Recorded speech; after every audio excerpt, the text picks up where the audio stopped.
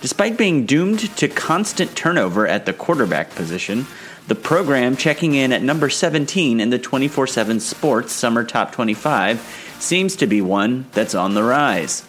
It's June 19th. My name is Connor Tapp, and you are listening to the 24/7 Sports Morning Blitz. Entering his third year in Blacksburg, Justin Fuente has restored consistency to the Virginia Tech football program. But can he transform the Hokies from ACC also-rans to conference title contenders? Evan Watkins of VT Scoop joins us to preview Virginia Tech's 2018 season. Evan, we've got Virginia Tech checking in at number 17 in our ranking. Now, the voting on this was done before Josh Jackson's availability for the upcoming season became less than certain. What can you tell us about the situation he's in and the likelihood that he'll be suiting up on September 3rd against FSU? You know, there's been a lot of rumors that have been floating around, but you know, there are some academic issues right now surrounding Josh Jackson and the Virginia Tech Hokies. The latest news that we've gotten is it's still pretty much up in the air. People don't know which way this is going to go. Typically at Virginia Tech, the academic board is usually pretty quick to make a decision, and they usually rule in favor of the school, and they usually end up suspending or dismissing the student athlete or the student in question.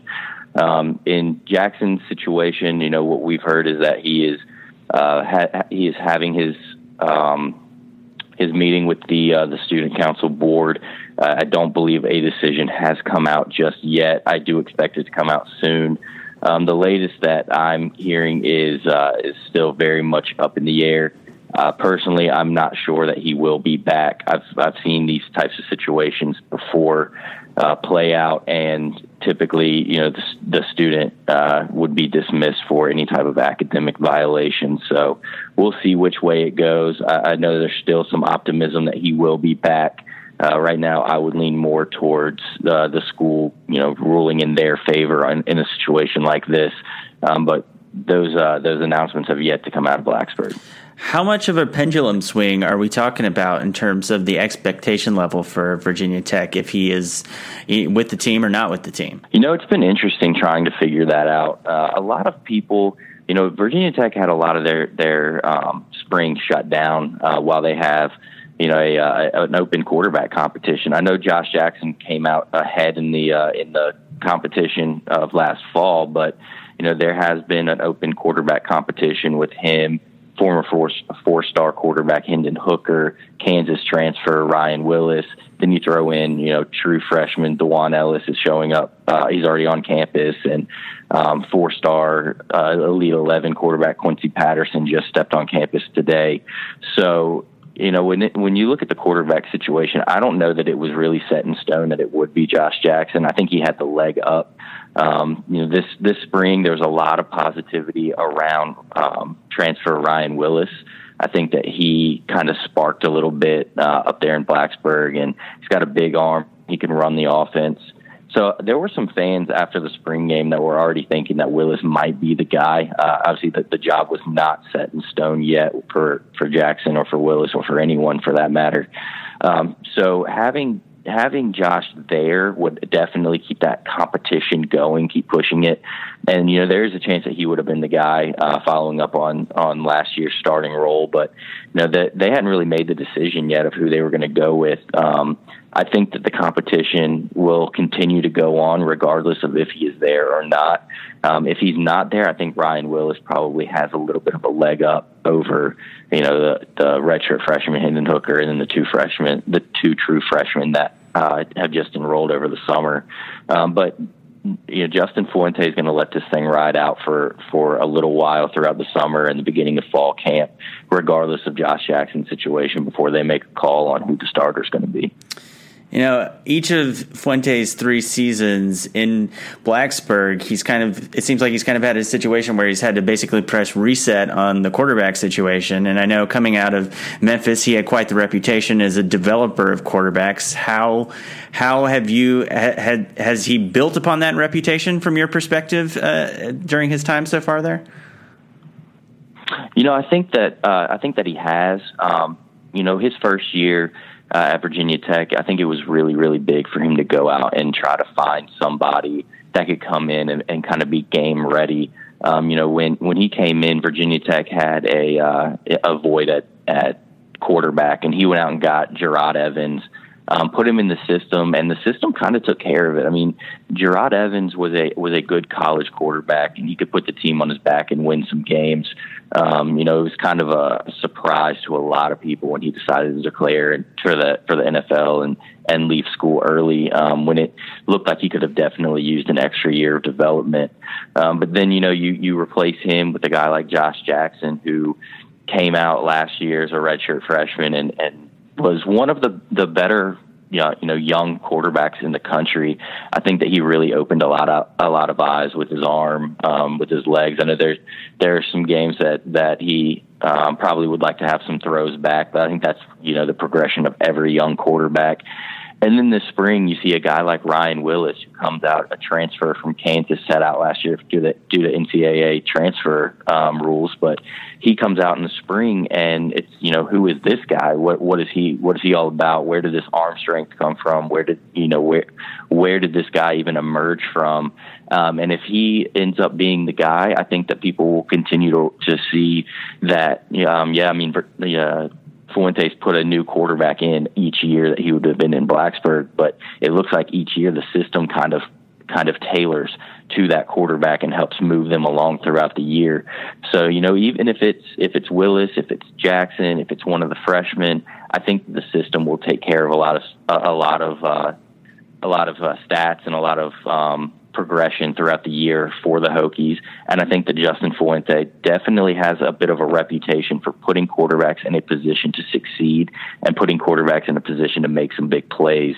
Whether they make the plays or not, that's up to them. But his 2 years in Blacksburg with Gerard Evans and then Josh Jackson last year, I think that he's lived up to a little bit of the hype that he came in with. It'll be interesting when he actually has a quarterback where he can that plays consecutive seasons like Paxton Lynch did, or back when he was at TCU with Andy Dalton. So, that's one thing that I'd like to see, a year-to-year progression. Right now, we've just had two brand new quarterbacks to compare, but I think that he has lived up a little bit to that hype.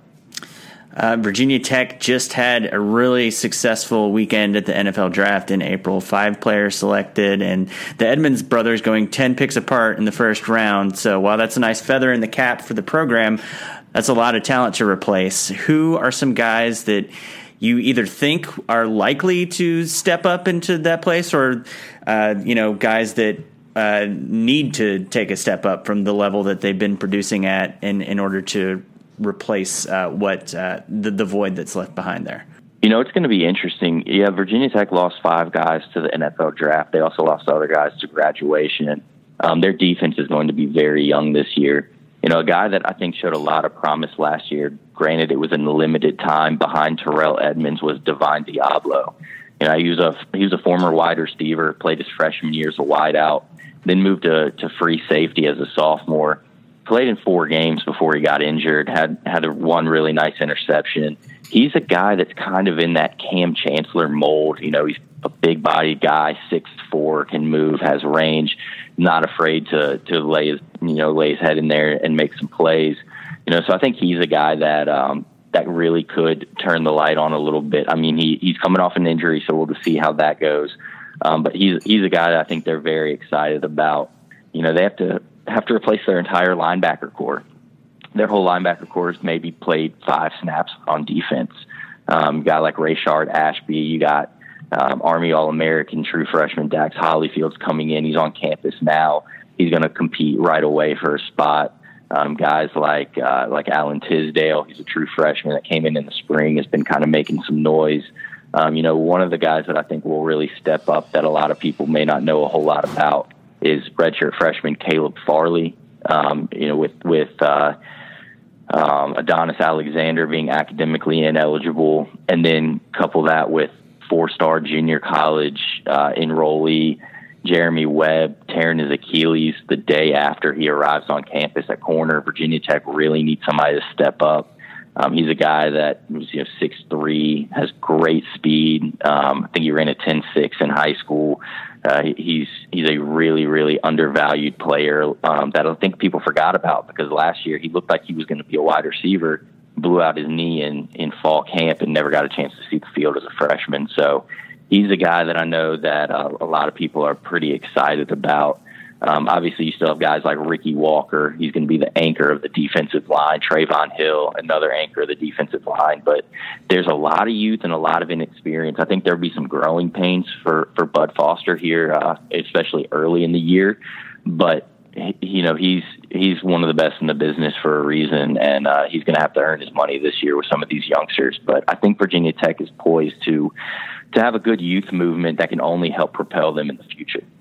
Back in May, BetDSI had the over-under on total wins for Virginia Tech at 8.5. And again, this was before news of Josh Jackson's situation. But Evan, would you be inclined to take the over or the under there? I would take the over. Looking across the ACC and looking across Virginia Tech's schedule, it looks like they should be able to get to 9 wins. When you factor in some of their out-of-conference games, Old Dominion, William & Mary, East Carolina, they're going to have some big games. Obviously, Florida State's a big one to start off the year. The ACC Coastal will probably come down to the game in Miami or in Virginia Tech against Miami. Georgia Tech has been a little bit of a thorn for Justin Fuente. He's 0-2 against them in the triple option. So, those are 3 games right there that are tough. You got Notre Dame coming into Blacksburg. That's pretty tough. But I think their schedule is pretty manageable. Their out of conference gives them a good chance to kind of pad their stats a little bit and pad their ranking. I think that they can get to the 9-win range. I'd be interested to see how some of these swing games go. Can they win the games that they're supposed to win? That's always been a little bit of a kryptonite for Virginia Tech, making sure they take care of the players that they are favored over. But right now, knowing what we know going into the season, I would take the over. If Virginia Tech does indeed exceed that over-under projection by 2 or more games, and maybe they're even back in the ACC title game, what do you think will have gone so right for them in order to exceed expectations a little bit? They're really going to have to get a lot of play out of their defensive line. With a young secondary, a young linebacker core, that defensive line is going to definitely be the linchpin of the defense. Ricky Walker, like I mentioned earlier, he's going to be an anchor. He's a very, very solid, dependable player, but they can't afford him to get injured. They have to have him on the field, and they need some depth to step up around him. Vincent Mahota, who was a defensive end last year, he's moving inside, but he's coming off of a knee injury. They're going to need him to be able to get some reps inside. Behind those two at defensive tackle, a lot of the talent right there is inexperienced, and it's really not a lot of high-profile guys. You got an incoming freshman, Cam Good, might have a chance to play out of Washington, D.C. this year just because Virginia Tech really needs some players on that interior line. But if they can continue to build some depth on the line and get, if they can have their youngsters grow up really quick and get after the quarterback, I think that they will be able to have a shot on offense, regardless of the quarterback. I think that the offense kind of speaks for itself. The scheme kind of speaks for itself. And they have some receivers that can make some plays, and they got some running backs that can make some plays. So, I think that right now for them to have a season that goes right, Ricky Walker's really the linchpin, and he has to stay healthy, and they have to make some noise on the defensive line. Evan Watkins covers the Virginia Tech Hokies for VT Scoop. You can find him on Twitter at EvanGWatkins247. Thanks, Evan. Hey, no problem.